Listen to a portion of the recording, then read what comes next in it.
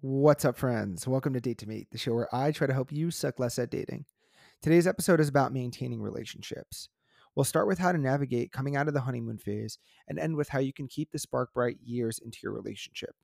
If this sounds interesting to you, keep listening, and as always, enjoy the show.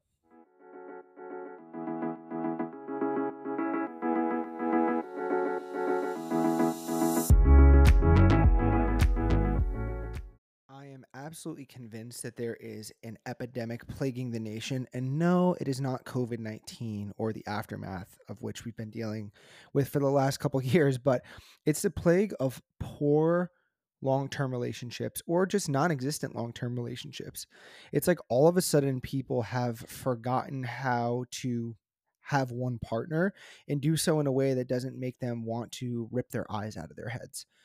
It's something that's just so perplexing to me because you would think in today's day and age, with all the access to resources, we have YouTube, we've got the internet, we've got all these forums and such. You think that people would start to share more knowledge and information around how to become, more successful at having a long term partner. Now, I know that a lot of people don't really want to do that, or they say that they don't want to do that. But I do think that, at least in the United States, there is an overwhelming majority who want and prefer monogamy, and not just monogamy short term. I think monogamy long term, ideally one life partner that you can find as soon as possible and checks all the boxes and gives you the opportunity to have the life that you want to live, to bring children into the world if that's your thing, to build an awesome life and create generational wealth that then leaves your stamp on the world and that becomes your legacy. Now, I think a lot of people want that for themselves, but it's just so strange that we don't act in a way that's consistent with that desire. And I don't think it's because, we don't truly want those things or that we, are lying to ourselves or to society, but I do think that we are lying to ourselves about our ability. I think we just lack the knowledge or the wherewithal to put pieces together in order to create healthy relationship settings. So today's episode, we're really diving into how do we maintain a relationship beyond the honeymoon phase into the later years. And then we can even brush up a little bit on marriage. I'm not married myself. I will be in the foreseeable future at some point, but I argue, and I've always argued, especially as I've learned more and more about myself and about the dating landscape, is the reason that people have successful marriages, the reason that our grandparents and our parents, even if you have, great models of parents that have been together for years and years, the reason that they have been successful is because they stuck to a couple key principles. They continued dating each other. They treated their relationship as if it was something that was ever growing and continuing to evolve over time. They didn't just settle for, yep, we're together and I know her and she knows me, and that's how it's going to be for the rest of the time. Instead, they pushed up against that. They challenged one another to grow, to listen, to learn, to become all that they could be and tap into the potential that has always existed deep down. Now, I know that that sounds a little bit abstract or crazy, but I really do think that that's a lot of what, our generations before us, the people that we are descended from, really had going for them.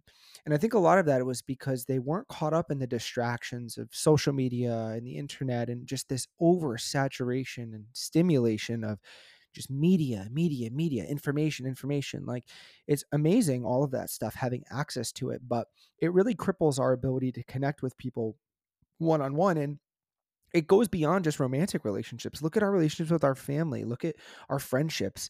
Half the time hanging out, I'm doing air quotes back here. Hanging out just means like sitting in a room with your buddy while you're on the phone and he's on the phone and you're scrolling TikTok or scrolling Instagram, whatever. Maybe you're watching YouTube or playing video games and you're together, but you're not. Like it's just a weird situation. And that's increasingly become how people are spending air quotes quality time. And also, I think the way that a lot of relationships are happening, they're kind of on autopilot. It's like you're in the same room together, but are you actually experiencing one another? Are you actually creating quality moments and memories that are going to help your relationship continue to stay healthy, stay afloat?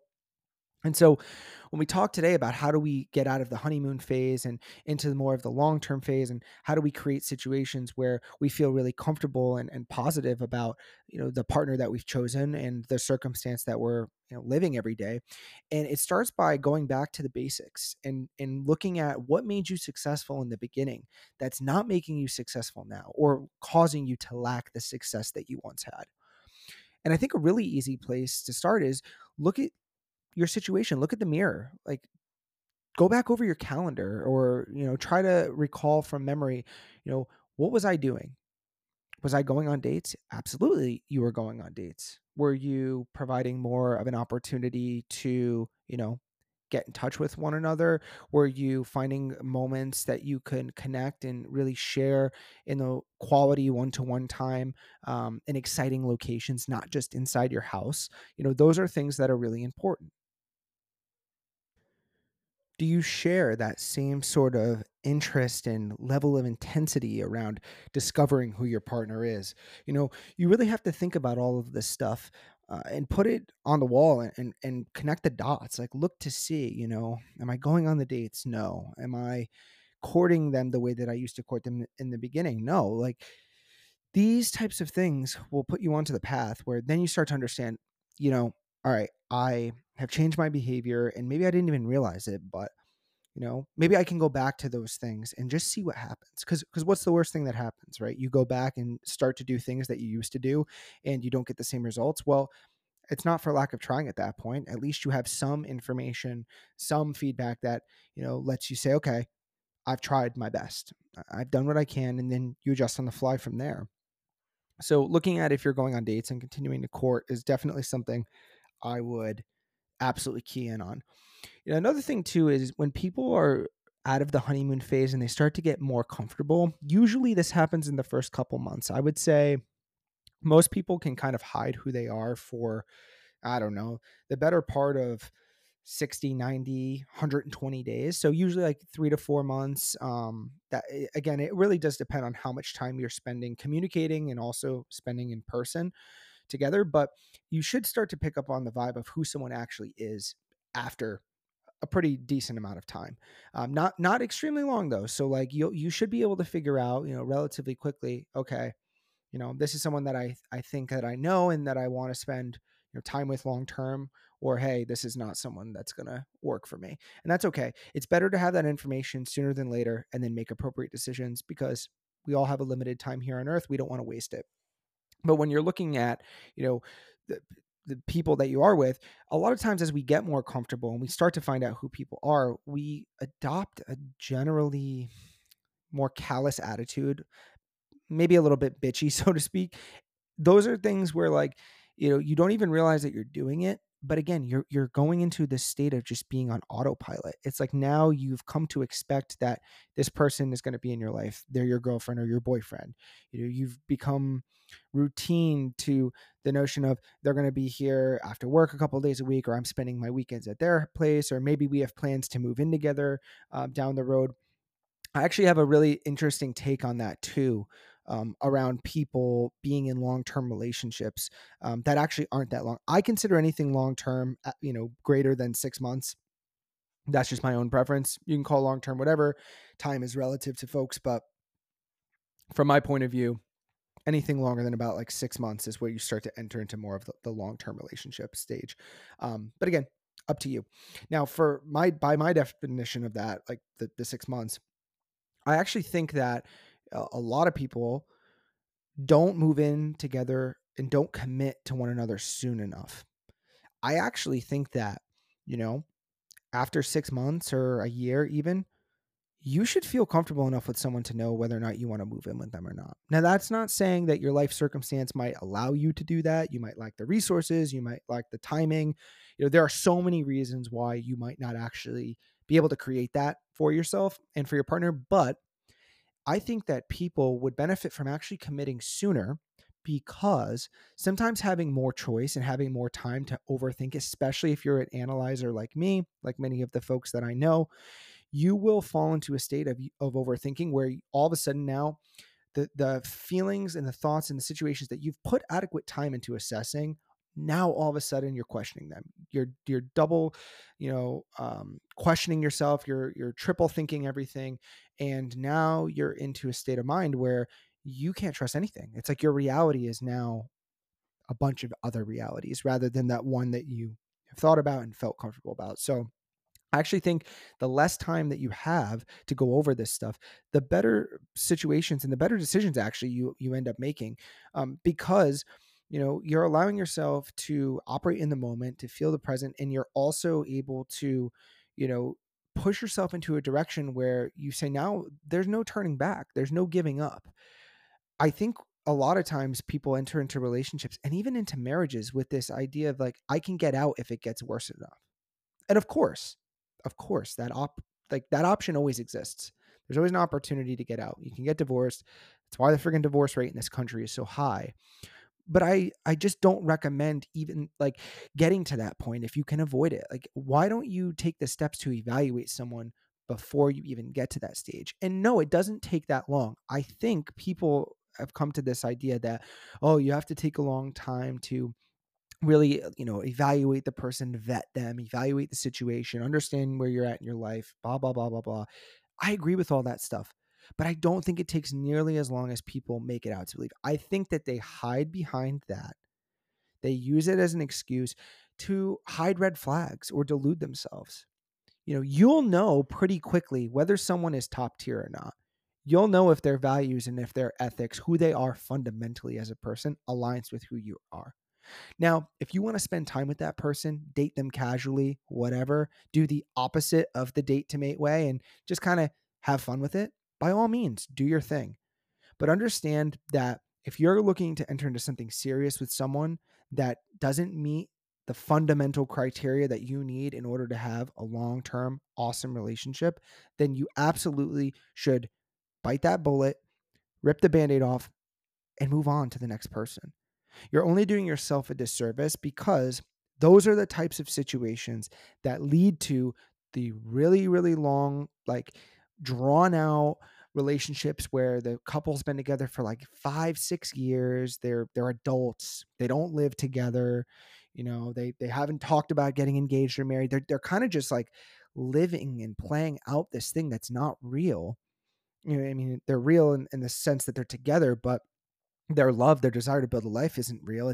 It's pressure from family, or it's whatever. It could be just avoidance because they're scared to make a decision and live with those consequences. But you don't want to enter into those things. So to really put I guess a stop on this whole long tangent about my unorthodox belief that people should actually move in sooner, get married sooner, like make the commitment sooner. I really think that could help people, because I don't think that we have an issue. Maybe it's a little bit, it's evaluating and picking, and that's kind of where date to mate and myself and my lessons, I hope, can help you get better at selecting the right people. But once you tune that radar enough and you trust who you are and what you value, what that should give you the freedom to make decisions, not super quickly, but quick enough where it feels natural and you're not wasting any of your time. Because I think a lot of people do get caught up in that world where they're just so scared of making the wrong decision that they almost never make a decision at all. Or they paralyze themselves into settling because they've run out of time and they haven't given themselves the freedom to actually experience different kinds of people and, be honest with themselves about toxic relationships and things that just no longer serve them. As human beings, we evolve, we mature, we develop into different people as our life matures and goes on. So, you're ideally looking for someone that can help do that for you and with you and grow alongside you. And you have a relationship that can really feel like many different relationships inside of one throughout the journey of your life. And as you age, you'll bring children and grandchildren potentially into the world, or you'll have friendships that mature in age and milestones to celebrate. And all of a sudden you find yourself with this amazing gift that isn't just one person, but a multitude of people, and learning consistently about your wife or your husband as they age and grow old, and sharing your experiences and having that consistent person in your life will make such a huge difference. So move in together soon, get married soon if you're the right people. I really believe that. And if you're not with the right people, I think at that point you just need to be honest with yourself. So, you know, be constantly evaluating and looking at things the right way where you can. Another thing too, I think people, so, there's the whole idea of not moving in together, having some red flags, yada yada. I do think that obviously plagues people in long-term relationships. But I think another thing that really hurts people, and this is something that grows over time. It doesn't just happen one day, but people start to no longer care about their significant other's feelings. As that spark starts to fade, we become more selfish, whether it's circumstantial or just something that it festers inside of us for whatever reason. As we stop caring about the other person's feelings, we stop giving attention to and caring for the things that that person cares about. So maybe it's their friendships with their own people in their circle or their own family members. We stop making an effort to understand those people, connect with them. Maybe we're rude to them, and we start to create toxic situations, a bunch of mini toxic events that then over time grows the resentment, grows a horrible living circumstance. And then you feel like you're stuck. A lot of people get divorced not because I think they picked the wrong person.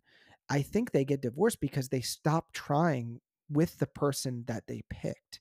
And they do it for many times selfish reasons. They get too caught up in who they were or who they want to be rather than who can I be for my family, for my partner, who should I be to live the kind of life that I want to live. And I don't think people do enough self-reflection. I don't think people look at, a life where it's not all about me and about my wants and my needs, but about putting other people's perspective also at the forefront of our minds, and making decisions that benefit everyone that we can, doing the most good while reducing the amount of harm that we do in our lives. Super, super important. And, I'm not out here preaching to tell everyone like, hey, I live the ideal life and you should live it too, or this is the way that you have to live. But if you genuinely care about having someone romantic in your life for the long term, and you want a situation that's really going to be amazing, something that you can be proud of and that people will speak about once you're gone, about how much love you had in your relationship and how much love that then brought into your family, you have to subscribe to this stuff. There's no excuse. You can't live a life self-centered and self-focused. Now, it's important to put yourself first when it comes to taking care of your body and doing things, taking actions that keep you healthy. Absolutely. But in retrospect, it's being in service to others that actually, in my mind and from my point of view, puts your own well-being and puts your path, like the most ideal future that you can have, into focus. By being in the service of others, you're actually putting yourself first, because you're going to create the best future that you could possibly have, a future where you feel fulfilled. This all is hugely, hugely, hugely impacted by the quality of your long-term relationship. Your romantic partner is the person that you will spend, if you're lucky, the majority of the time that you have on earth with across the entirety of your life. It's your parents early in life, and then it's this partner as time goes on. So, it's really important to get good at this stuff, because you don't want to lose a person that you absolutely adore, that you feel like could be that life partner, because you're unable to move into the long-term phase. It is a transition. It's something that doesn't just happen like overnight. But the beauty of it is it's a transitionary phase, but you can master it and conquer it by going back to the beginning and doing the things that helped you get to where you are in the first place. Every single discipline in life, every single discipline, whether that is it's athletics, whether it's academics, work, you name it, doesn't matter. It all comes down to doing a set of basic ideas. Now they might be simple. That doesn't mean they're easy to do or they're easy to be consistent with. But they're simple and they're basic in practice because they are the building blocks. And as you learn advanced techniques, as you learn advanced concepts, your skill set in anything develops and matures. you'll always, always, always need to go back to this foundation in the basics. And it's the same thing with dating and relationships. What got you there doesn't always mean that it's going to keep you there, but a lot of what got you there, people throw out the window once they've gotten there, and then they don't want to do it anymore. And I know that you probably got confused while I was saying that, but essentially what I mean is, just because you've had success doing something in the past does not warrant continuing to do it for future successes. However, if something that you did got you to where you are now, and it has demonstrated that it continues to work for you, why would you stop doing it? It's like, why would I stop exercising if exercising put muscles on my body, which made me feel good about myself and ultimately made me healthier? Is it true that lifting weights for the rest of my life will keep me healthy and increase my longevity? No, because past a certain point, when I'm like 100 years old and I'm bones and brittle, I hope to live that long. There will come a point where I just won't be able to still do the things that I used to do, but I still got a lot left in the tank. And I think for dating and relationships, even look at sex. It's like there's people that have the best relationships that are in their 50s, 60s, 70s, 80s and still have sex. It's a shrinking number. It's definitely not as much as you would hope, but there are examples of people out there that are doing that stuff. And it's like society tells you, oh, once you have kids and once you get to a certain age, like, your libido goes down, you're not going to have sex anymore. It's like, nah, dude. Some of the best relationships that people have, they're having sex into their 70s, 80s. And it sounds probably creepy. And maybe that image in your mind is making you a little, uneasy or queasy, but like literally that is a possibility. And I think that's the ideal. So, going back to the basics, doing the things that got you to where you are now, at least trying until those no longer demonstrate that they're successful for you, is a really good thing to always keep in the back of your mind. Alongside that too, there's something that I want to talk about on the topic of the sex, and not the old people sex that we just spent a little bit talking about, but like, the sex that most people are having now, and the people that listen to this podcast. Um,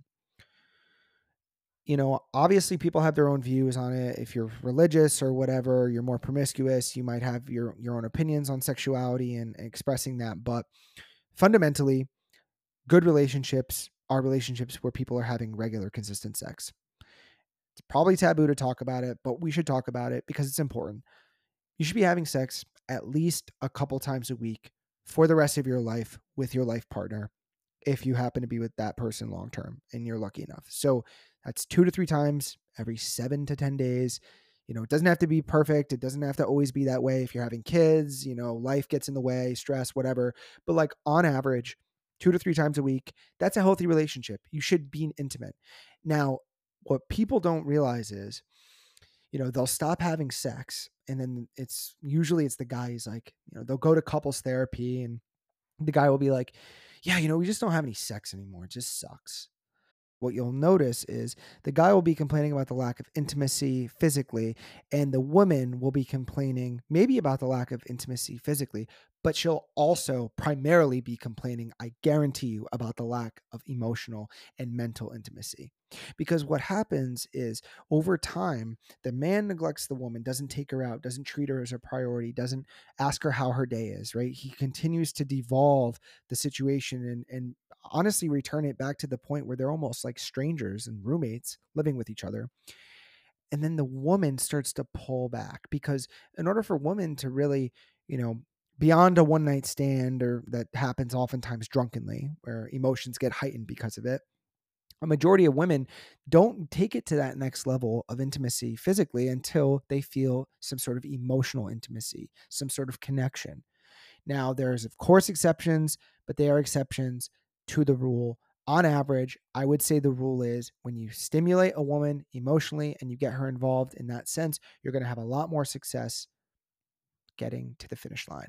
So, a lot of guys think, oh, I have a sex problem, and that's why I don't feel motivated to be in my relationship anymore. I don't want to put in any effort. I don't feel like my wife or my girlfriend's attracted to me anymore. And it's like, no, dude, you don't have a physical intimacy problem. You have a emotional intimacy problem. You need to figure out how to stimulate the mind and emotions of your partner again in order to start having sex. And dudes just forget this. They throw it right out the window. It's like, it's not complicated. It's simple. I know it's not easy, but if you can just go back to thinking like, how did I used to do this back before? Well, I took her on dates. I was interested in her. I would ask her questions. I wanted to know who she was. I wanted to engage her emotions. These are principles that we can't forget. And so when we look at the physical intimacy part, we end up looking at this feedback loop of if one part of the wheel is broken, one spoke, then the entire wheel will not spin. It will break down. But as soon as you get that spoke in the right place, then the next one is in the right place and you're able to repair it. And now all of a sudden the wheel continues to spin. It feeds itself. When you engage with the emotional components and the emotions of your partner, man, I'm talking to you with your woman, you will then get the physical results and physical outcomes of it. Maybe not always, maybe not every single time, but more often than not, you will create an environment where that will happen more frequently. And then as a result, the woman will feel more comfortable. She will then start to initiate even at points, but partake in that. And then you're having more sex and then you're having more emotional stimulation. And now all of a sudden we have a great, happy situation. Everyone feels satisfied, wanted, loved, enjoyed, and your relationship's back on track. I bet you if you looked at all of the people that have bad relationships or get divorced, that they're like towards the end, they're like never having sex. They're probably not doing anything. They're literally living like roommates, and there's no sharing of anything, and it just feels like, very platonic, and it feels like there's sort of nowhere out. And I get it. Like I understand it's easy. Once an avalanche, once the first snowball starts rolling and it grows, and it becomes an avalanche, like it's really hard to stop that once it's taking place. But if we know that these things are going to happen, if we can anticipate and look out for the signs that, hey, our relationship is going down a path that we don't want it to go, and I don't feel like I want this anymore, we need to stop where we are, go back to the basics, and think to ourselves critically. We know how to get to this point because we're here. We've known how to get here. Can we remember the times that we were happy in a relationship? Can we remember the moments where we were like, damn, I feel so lucky and blessed that this is what I get to live out every day? If you can remember those things and you're capable of creating them because you've done it in the past, there's nothing that should show you or prove to you that you can't do it again in the future.